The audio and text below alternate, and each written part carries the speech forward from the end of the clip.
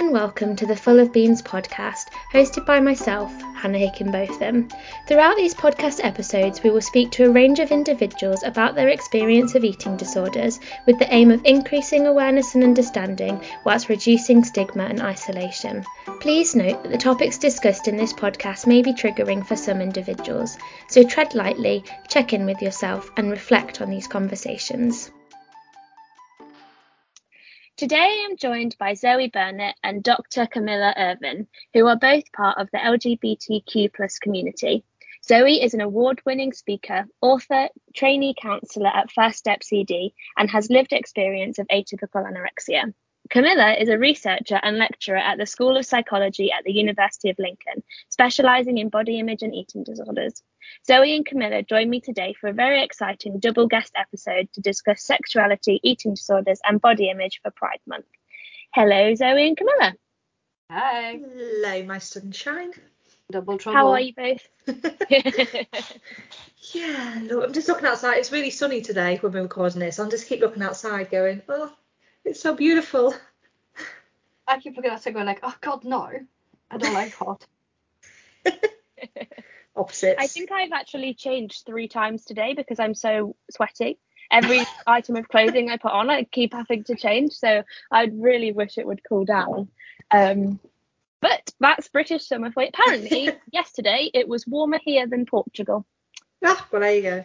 Brilliant. So thank you so much for both joining me. I think this is like our 3rd double episode, and so I'm still not very used to having 2 people, so do excuse me because I'm not quite used to it. But I wondered if you guys wanted to start.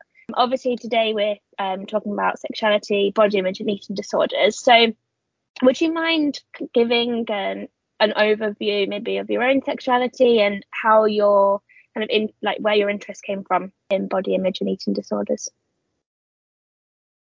Zoe, you start. We're both looking at each other. We're both so polite. It's like, oh. Yeah, so obviously I have got lived experience of atypical anorexia. However, it's only been recently, if you like, that I've explored my sexuality a little bit more. I've always known I wasn't straight, but I've always tried to suppress it, hide it, I guess, because obviously 10 years ago it wasn't as accepted, shall we say, is what it is. Yep, still got a long way to go, but times are changing, just not quick enough. So I'd always try and suppress who I was, hide myself, deny everything, and obviously that led to that low self-esteem, which was a contributing, not the whole reason for eating disorder, but certainly a contributing factor to my struggles. So yeah, so now obviously fully recovered. I work with children and young people with eating disorders over at First Steps, and I try and do as much as I can for the LGBTQ community around eating disorders, highlighting some of the individual struggles, the individual circumstances that surround this topic, I guess. When you talk about the suppression, do you think that did that have like a direct impact on the way that you saw your body and the way that you kind of felt existed in your body, or was it more that there were emotions, or maybe both, that you were suppressing and therefore used the eating disorder to sort of communicate that something wasn't quite right, but you couldn't put it into words? Yeah, so obviously I was bullied horrifically anyway at school, but the desperate need to try and fit in, if you like, oh my gosh, I must like this boy and this boy and this, that and the other, ignoring the fact that actually I was pansexual, but just trying desperately to fit in with those peer groups and have the body that, you know, the boys wanted. Yeah, I was just so desperate to fit in that I squashed everything about myself, and then through losing myself, I didn't know who I was, what I was almost, and it just heightened so many difficult emotions that of course then led out, I guess, or leaked out in an eating disorder. Thanks, Zoe. I have some questions to come back to, but absolutely fine. Let Camilla introduce herself first. So for me, it's more of a new interest in terms of researching body image and eating disorders with the perspective of taking sexuality into consideration. So that kind of stemmed from a dissertation student approaching me saying, hey, I have an idea for a research project. That's one of the projects that I told you about. And then we kind of started designing that, and it just so happened another student approached me and said, hey, I have an idea as well. So we had two students doing two projects and with two different kind of styles. And then this year we had another student approach me saying, hey, I want to look at this topic again. I thought, all right, well, we can get more data for the quantitative project. If when it comes to like this sort of personal thing, I actually had a really good laugh with at Zoe's expense when I said, Zoe, are you about to out me on the podcast? Because I identify as bisexual, and I have for a very long time. I just so happen to be married to a man. But it's not something that I feel like, oh, I need to tell people, I need to come out. I've never had it come out. My family still doesn't know. They'll never listen to this anyway. They don't speak English. So Zoe was mortified, and I was having a really good laugh at her expense about outing me out. It's not something that I hide at all. I don't think I ever had a situation where growing up it created any body image issues for me as such.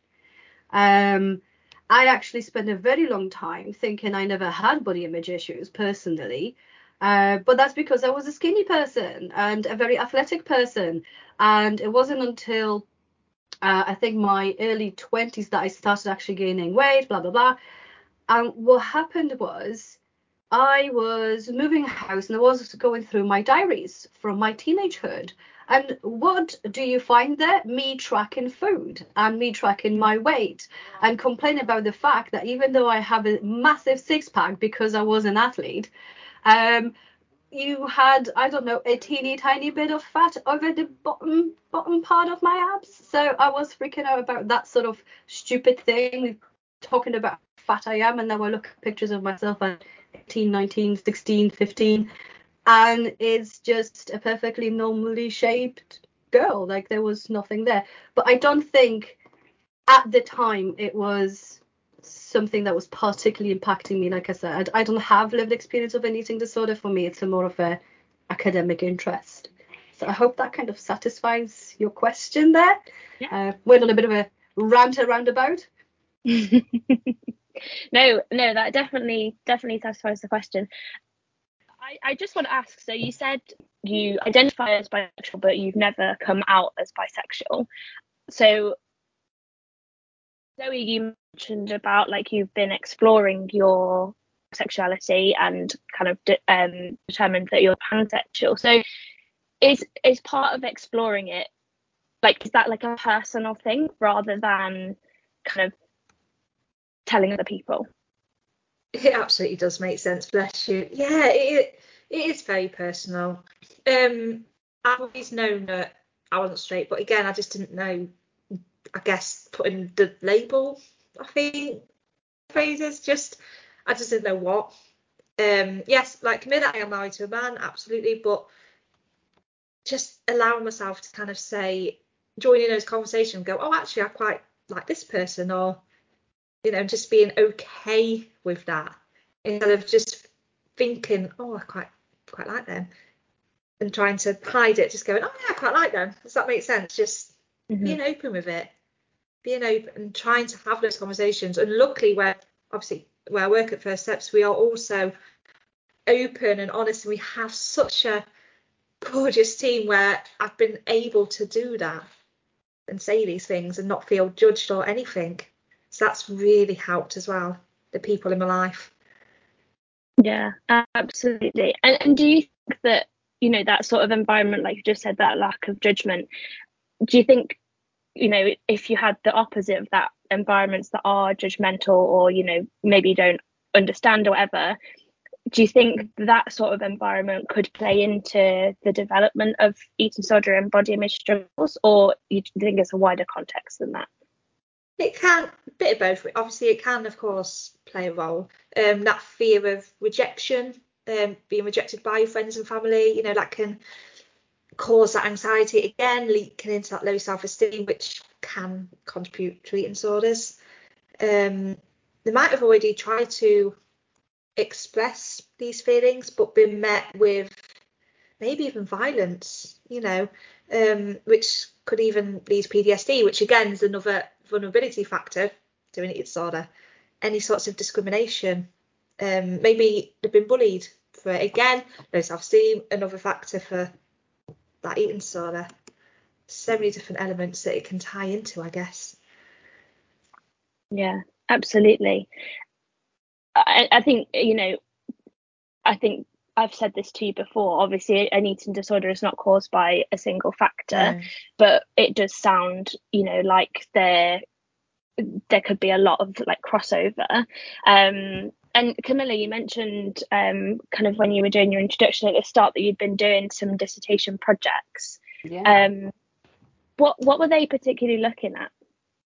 So one of the things that we were looking at was when it comes to body image and research on women, there is some indication that women who identify as lesbian, women who identify as straight, have different body image.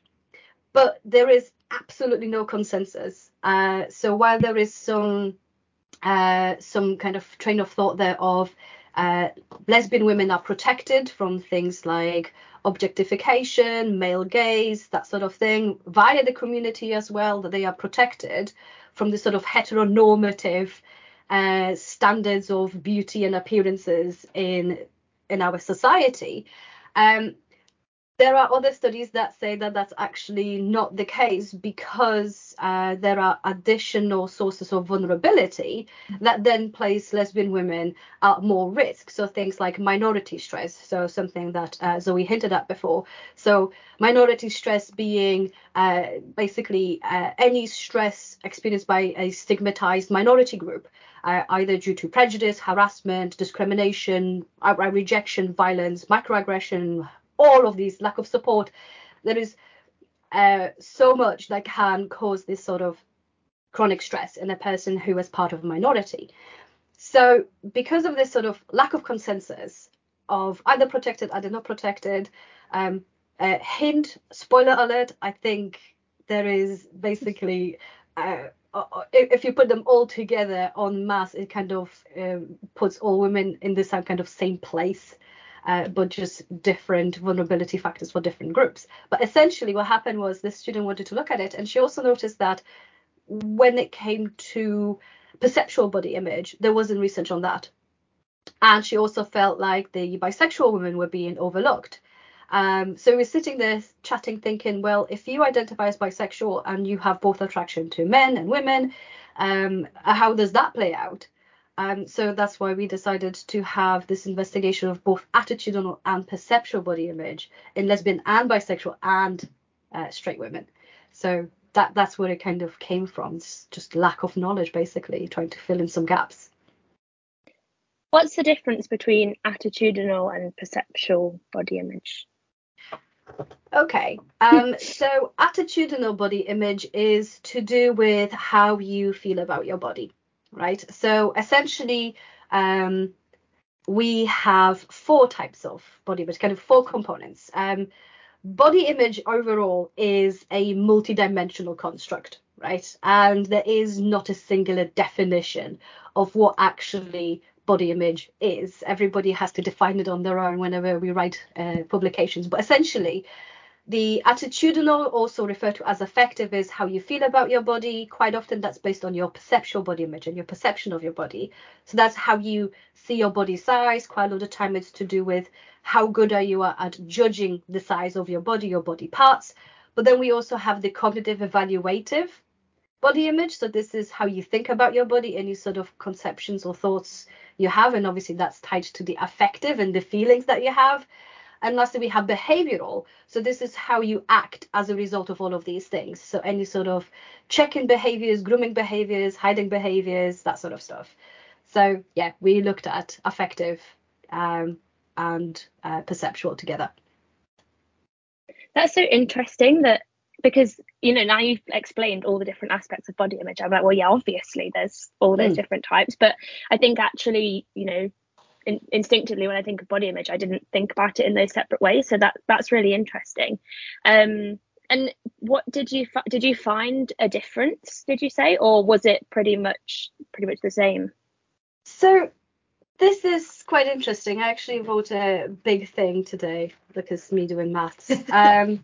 I haven't had the opportunity to actually combine the two data sets from this year and last year to see what happens, but I tried to kind of do very quick and dirty estimates. And essentially what happened was, when we had our groups of lesbian, bisexual and straight women, we did ask them for their BMI. We don't use it as any sort of indicator of health or anything like that. BMI is, so that's my opinion on it.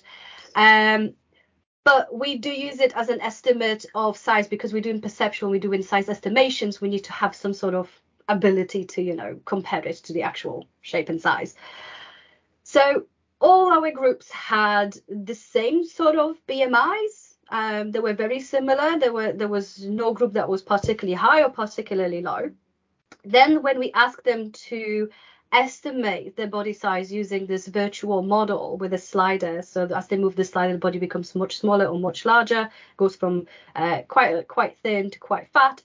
And what happened was, they all pretty much overestimated to the same extent, right? So if we were to calculate in BMI units, they were doing between 3 to 3.3 BMI units above what their actual BMI was, right? Wow. But then we asked them to also adjust the shape and size of the model to the shape and size they would like to have, so their ideal. And then again, they were quite similar. When it came to the bisexual group, the discrepancy between the actual current BMI and their ideal was the smallest, and it was largest for straight women. But when it comes to the lesbian population, they actually were not that far off from the straight women. And statistically speaking, none of these differences were significant. Wow. So while the means kind of indicate that there are these trends, there is nothing actually significant there. So then you start thinking about, okay, well, why aren't there the differences that we were expecting? So while you have to think about the sociocultural pressures, all of these women will be experiencing the same sociocultural pressures. Then when it comes to, for example, straight women, there will be experiencing objectification, self-objectification. They'll be kind of aware of the male gaze. There is nothing wrong with wanting to be attractive to the people you want to be attractive to, but we know that there are certain things that do place women at more risk, and there are these sort of vulnerability factors. But then when it comes to the lesbian women and the bisexual women, when you think about, okay, well, they might reject this male gaze, they might reject this objectification, there are some interesting things that are happening, and that's where our qualitative study actually provided quite a lot of explanations. So in the qualitative study, they found that actually there was quite a bit of what we would call masking to an extent, where both the bisexual and the lesbian women were trying not to look too much like whatever sexuality they identified with. So kind of almost like straight passing, because they were trying to avoid unwanted attention. They wanted to avoid the objectification, the fetishization, the sexualization that they get otherwise. They were trying to avoid any sort of comments and harassment or discrimination because of their sexuality. So that was putting them at a particular risk, and that's what was kind of making them fit in to the same kind of pressures that the straight women were falling under. I mean, Zoe is nodding, so I think I'm not talking complete rubbish at this stage. Yeah, I just want to touch upon something that you've just said. The avoiding fetish thing. The first thing that happened when I did originally say to someone, I'm pansexual, was, I bet James loves that. Does that mean you can have a threesome? And just started asking really quite explicit questions almost. It made me feel so uncomfortable. And that's objectification at its finest. Yeah. And it was just like, oh, okay, so I'm going back in my sort of box, or back in the closet, so to speak, I guess. And it took me ages again to try and explore those feelings safely without having that fetish side almost, and those comments just unjustified. Just go away, leave me alone. Yeah, so to I mean, we had quite a few of the participants in the qualitative study mention this, where they get, oh, can I watch? Oh, can I join you in? Oh, your boyfriend must love it, that sort of stuff. And every single one of these participants just said how uncomfortable it made them feel. Like it made them feel dirty, it made them feel like an object, it made them feel like something that is there for the purpose of other people. And that kind of brings around these sort of monitoring behaviors, where they start paying more attention to how they look and how they present themselves, so as to avoid that sort of commentary from other people. It's quite interesting, because I was thinking then, I've got down as one of my questions to ask, you know, do you think that there's like different body image standards? But it almost sounds as though it's kind of the kind of expectations from people that are straight as to maybe what the body type will be like, as opposed to within the community. I don't know if I'm reading that wrong. I mean, we had quite a few participants talk about the stereotype looks, you know, butch, femme, lipstick, lesbian, all of that stuff. And it seems to be a very individualized experience for people. So it ranges from comments like, oh, but you don't look gay, when a lesbian woman says, oh, actually, I'm a lesbian, to people telling butch lesbians, oh, well, then why don't you just own up to the fact that you're actually not a woman? Which is a really crappy thing to say to somebody who does identify as a woman, because you know, you kind of adding this masculinity femininity issue to it all. So for some of our participants, they were saying that they struggled to kind of match up to what people thought they should look like, and that went for both the people within the community and outside of the community. A couple of them, for example, said how much they hated Pride. As in they hated the events, because they felt like whenever they went there, because they didn't fall into any of the kind of visual stereotypes of a lesbian person, they were kind of not feeling like they were fitting in with their own people. One of them was saying how, you know, I'm quite quiet and quite introverted. It's just not my crowd to be there out loud, and I am proud of being a lesbian. I just don't see myself being on the street marching about it, and that brings that guilt of I'm not showing up for my people. So it's incredibly complicated, and then you add, like I said, this sort of masculinity femininity issue, and it complicates it even further. Yeah, I just want to touch on something you just said there, like not looking gay, but then, okay, you can't be, you know, part of this community because you don't fit that box, but you don't fit the box for being straight. It's like, well, I don't fit in any boxes. And again, that just leads into all this pressure. And again, I keep coming back to it, that going in on myself almost even more. And yeah.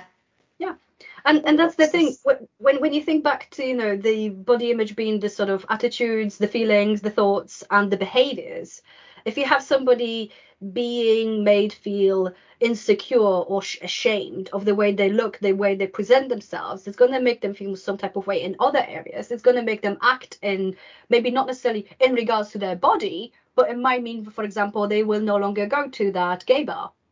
They may start avoiding those particular people, because of the fact that they just got some sort of experience out of it that was just unpleasant for them. And that can lead to isolation, which obviously leads to its own set of problems. Like I said, I'm trying not to say too much with any sort of certainty. Obviously, I'm looking at just 3 small studies with my stuff, but obviously I'm also keep in mind everything else all the other studies have found. And one of the kind of worrying things, the things that really gets my heart, if I had one, is that estimate from Beat, where they found that when it comes to barriers for help seeking, it seems that people who are part of the LGBTQIA plus community feel less kind of comfortable or wanting to seek help or confident with seeking help than people who identify as straight. So there is some sort of added layer also there, where it's not just, about people's individual experiences, but also about people seeking kind of help seeking behaviors that is being affected. Just building on what you've just said, absolutely. And experiencing unique contributing factors, they may face, finding access for treatment and support a barrier almost. That lack of culturally competent treatment, which addresses the complexity of unique sexuality and gender identity issues. Again, that lack of support from family or friends and insufficient eating disorder education among LGBTQ research providers who are in the position to detect and intervene. Yeah, there is this thing where I remember reading a study. I can't remember who it was, when it was conducted. I remember no other details other than the fact that this person went, it was a qualitative study, I can tell you that much.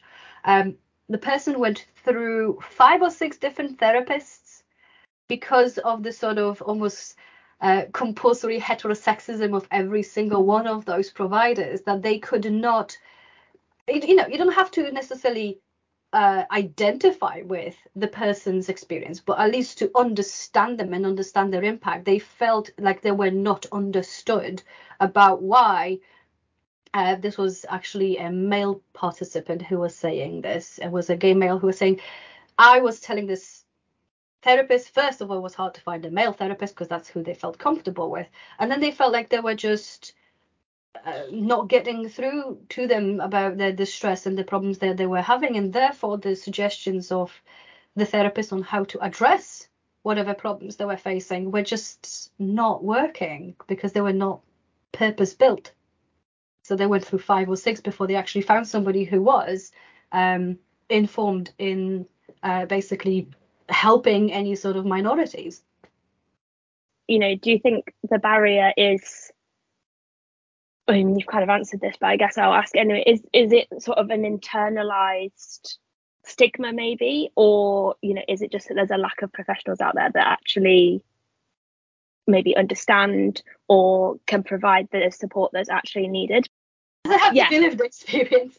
But what it does have to be, there are so many CPD courses. There is so much literature out there that for anybody who's a practitioner to not inform themselves in order to be able to help so many people, because we keep saying, sexual minority. When you add the bisexual and lesbian women together in my studies, they are a larger group than the straight women.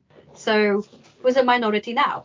So really, if you were to think about how many people you are therefore not prepared to support, it's the same as how many people are out there providing treatment who are not prepared to work with people in terms of any sort of neurodivergence.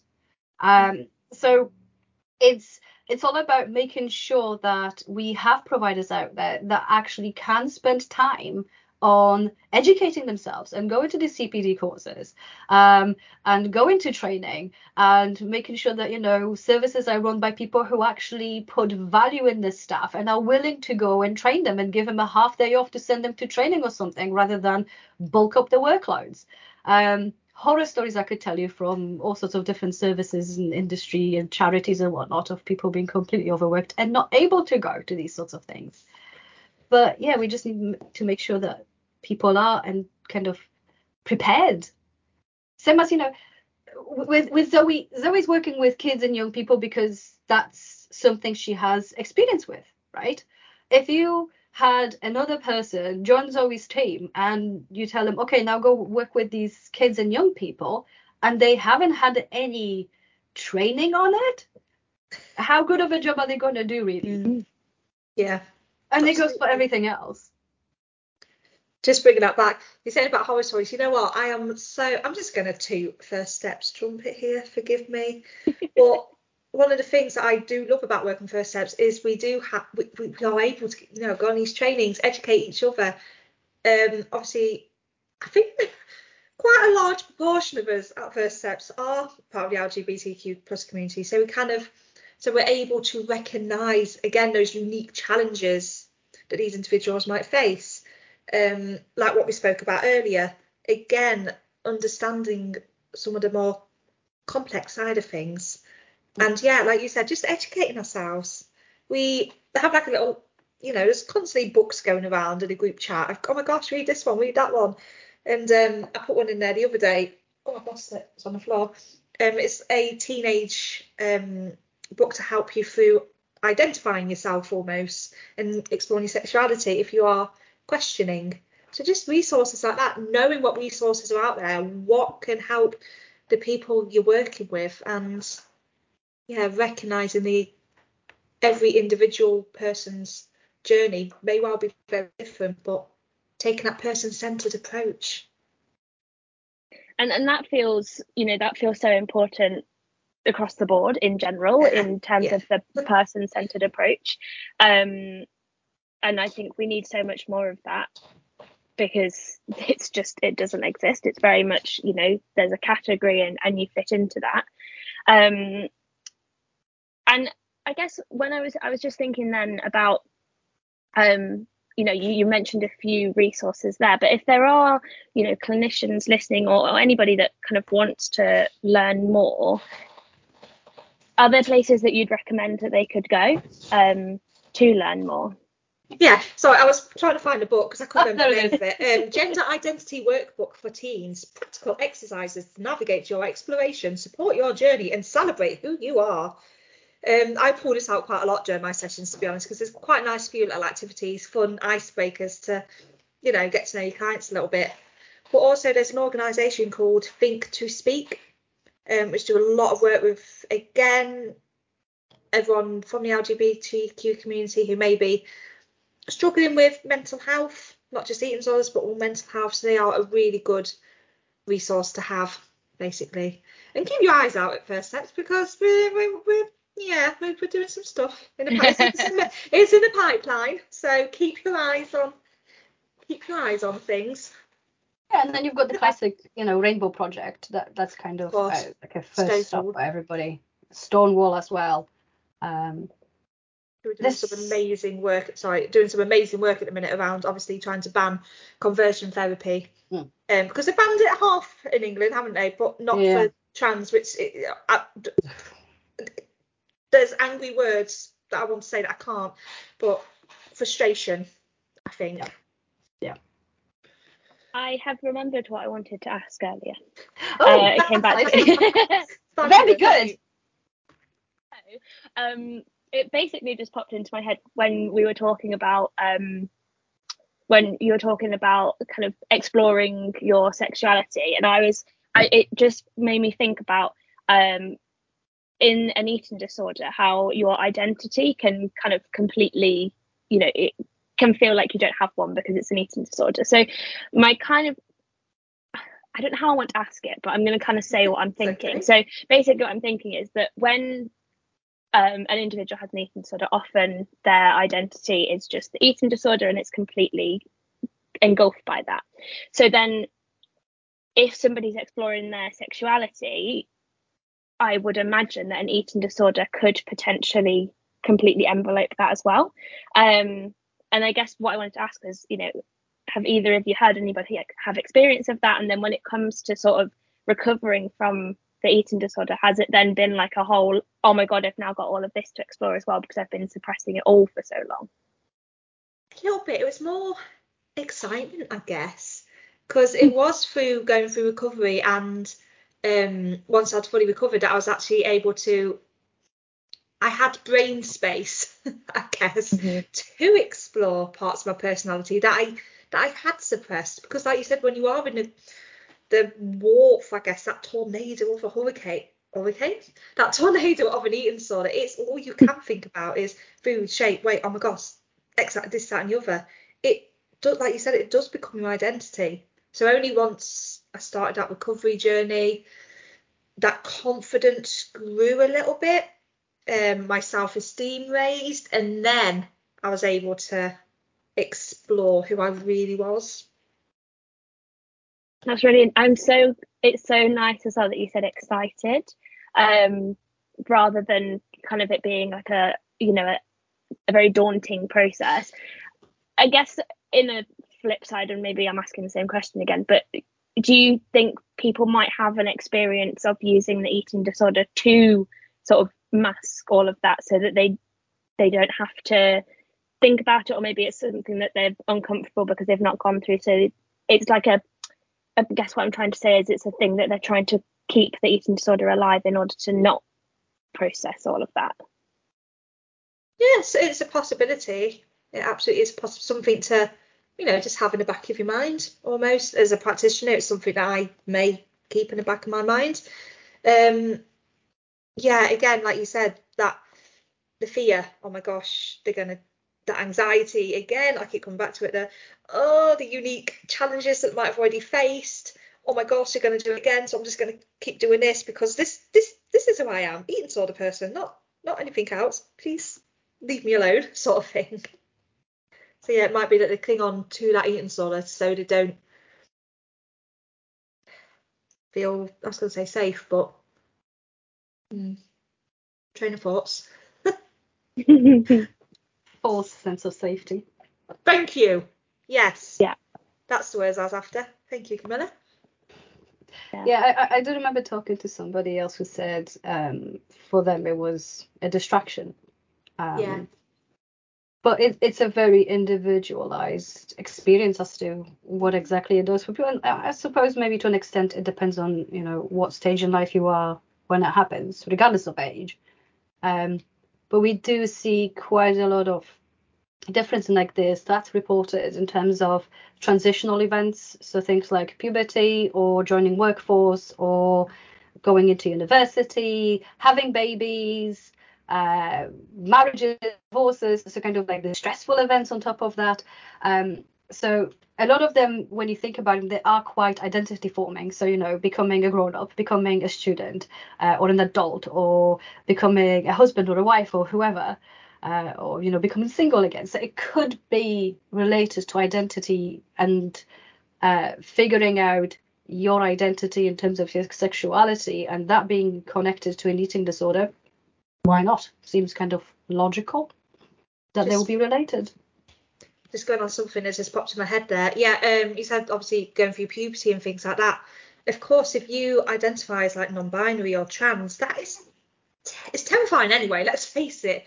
But oh my goodness, even more so for those members of the black community.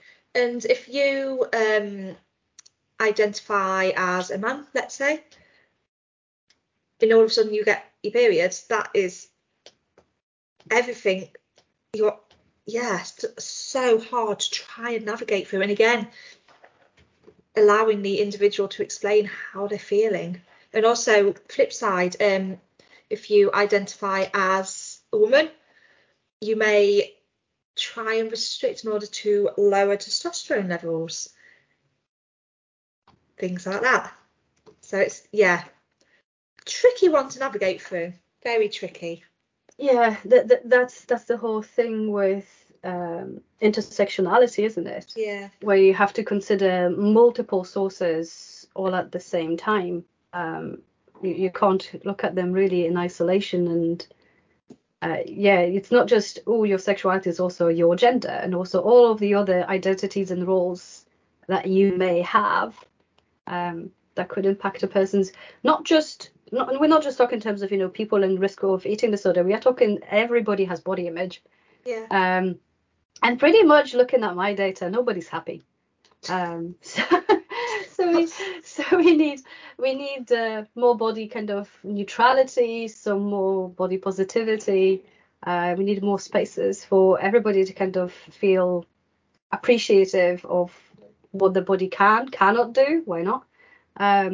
So we need kind of a little bit more focus on the good stuff. We need the understanding of the stuff that can cause trouble, but we also need to emphasize the things that can be kind of force for positive change as well from that end.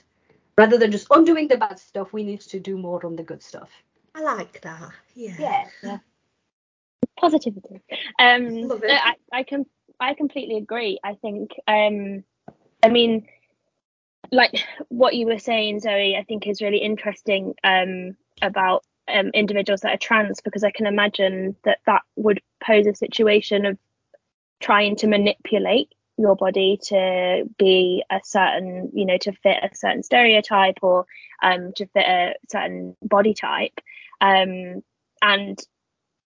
I feel like in that situation, what you were saying earlier about not seeking support, that in itself would feel like a very isolating experience, and not reaching out for that support, I can imagine would mean, those effects that's going on for a lot longer maybe than, maybe somebody if they were straight and then were reaching out for support.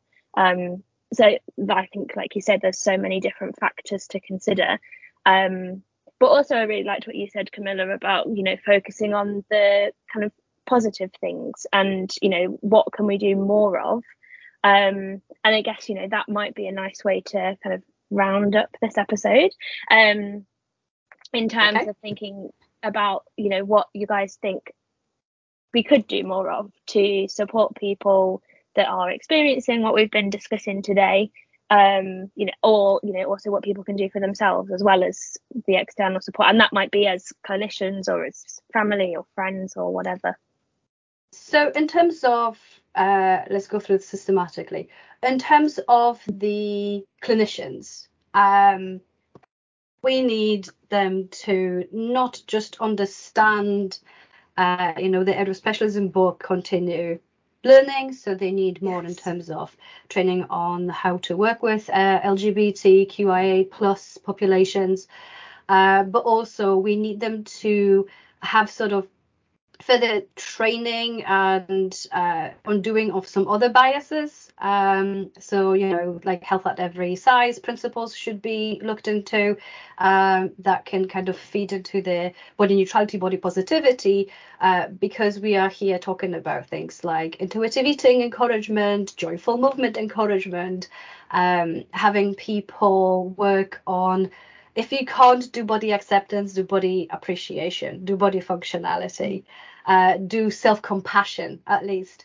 And unless a practitioner learns how to do these things and teach them to the people they are working with, then how are they going to do that? And same goes for literally anybody else who's listening. If anybody's interested in things like intuitive eating, joyful movement, self-compassionate and compassionate care for yourself, 5 Googles, and you will find everything you need to know. But watch out for people who may be kind of misleading a little. That there is that there. But yeah, that's what I always tell everybody: body functionality, self-compassion, joyful movement. Do some yoga. Go for a walk because you want to, not because you have to burn off a cookie or something. Just enjoy it. Fabulous. Yeah, just following on from what you said, as a professional, I feel again we never stop learning.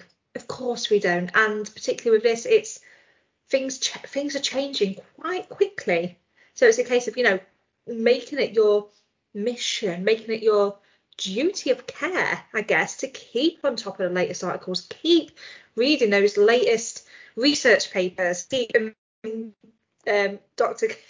coming over here to come and share with us what's being explored, what her findings are, working with academics as well as people with that lived experience and collaborating. Yeah, that's huge. That's huge. There is, I think, a little bit of still a little bit of a divide and not enough collaborative efforts between practitioners and hands-on people and clinicians and the people who are doing the research in institutions. So there needs to be a little bit more collaboration. Plus we need more lived experience, more people who actually have been through things, working like either in charities or in the NHS or at universities or whatever, just so we can exchange information and learn from each other.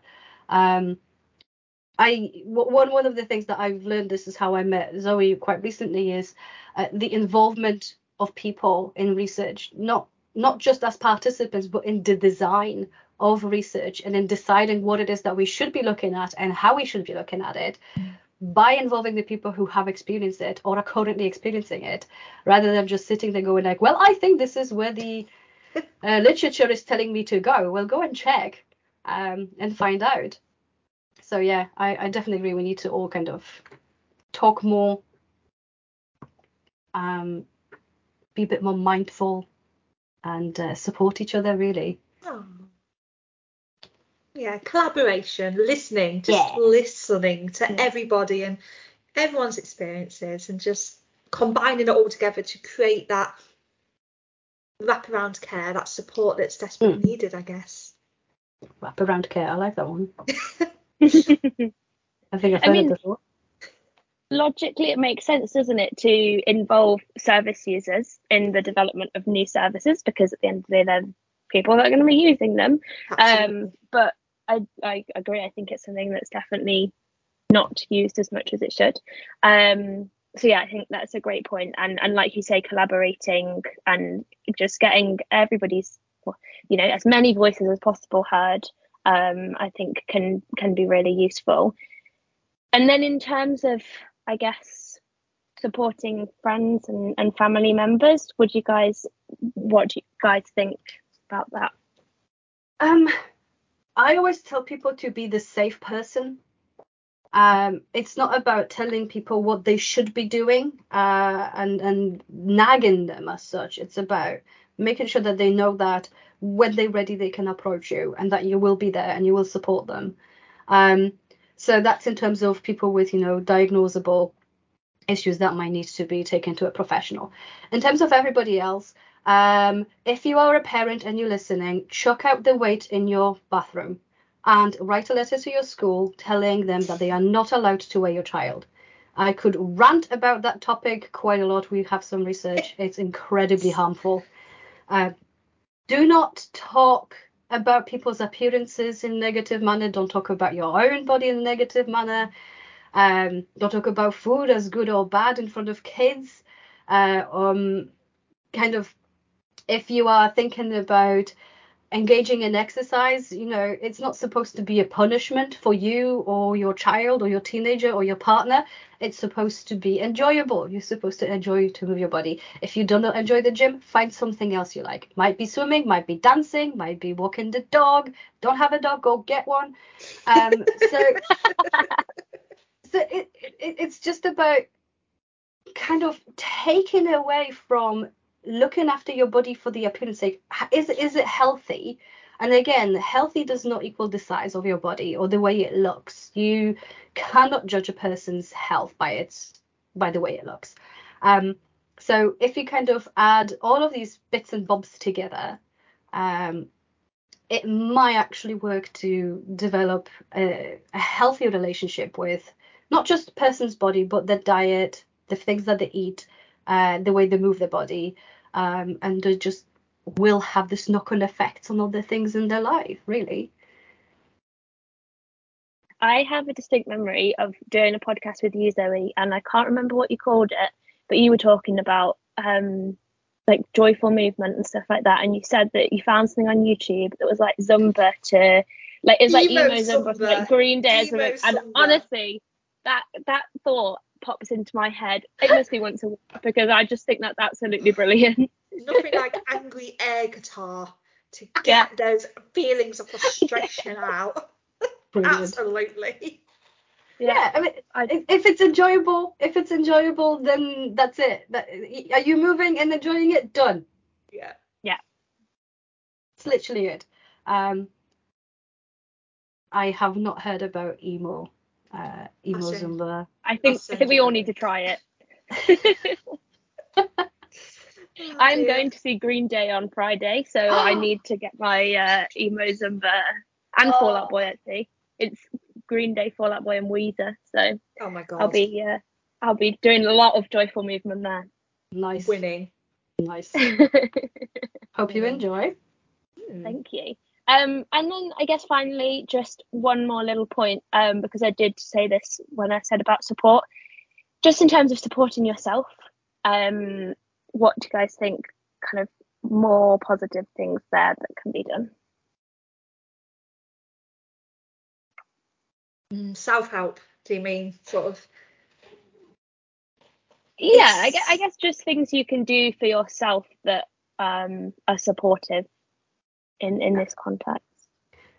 For me, it's very similar. For me, it's very similar to all the other things that I said before, But I do think that if a person has tried, all the other things and it's still not working, then any sort of guided self-help. If not, then maybe try and find some additional support.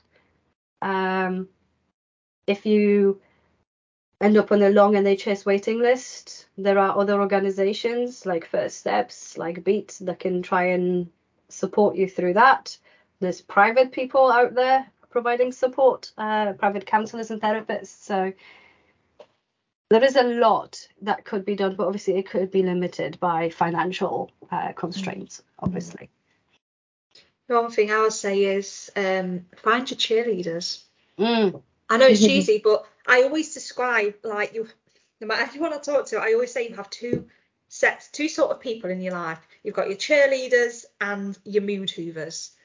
Your mood hoovers are the ones that just, you know exactly what I mean, don't you? Just, you say something and they just make you feel worse. They drain that energy out of you. They drain who you are almost. And your cheerleaders are the ones that are cheering you on, picking you up when you don't even realise you've fallen.